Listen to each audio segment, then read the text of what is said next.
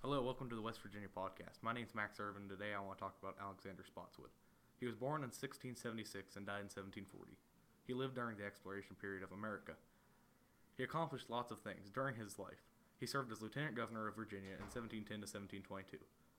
He gave everyone that accompanied him on his exploration to the other side of the Shenandoah River a golden horseshoe, and that's the origin of the golden horseshoe test that many students take in West Virginia. He is important because if it wasn't for him, many people wouldn't have moved into the backwoods, and the French might have a greater influence in America.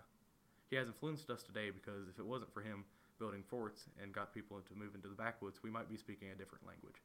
Last, if you want to learn more about Alexander Spotswood, you can visit West Virginia Encyclopedia and the virginiaencyclopedia.org. Hello, my name is Spencer Combs, and I'm going to tell you about Alexander Spotswood and the Knights of the Golden Horseshoe. In 1716, Alexander Spotswood led an expedition across the mountains. With 30 men, 7 Indian guides, and plenty of horses, along with a French recorder. It was very important to document their expedition, for routes, rivers, and landmarks.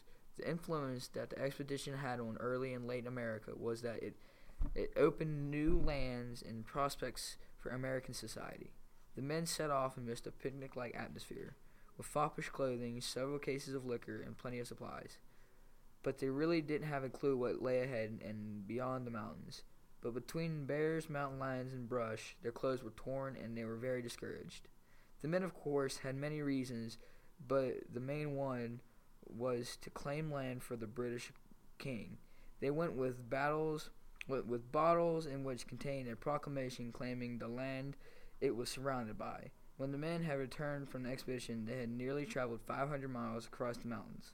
But in return, each man was presented with a golden horseshoe for their service.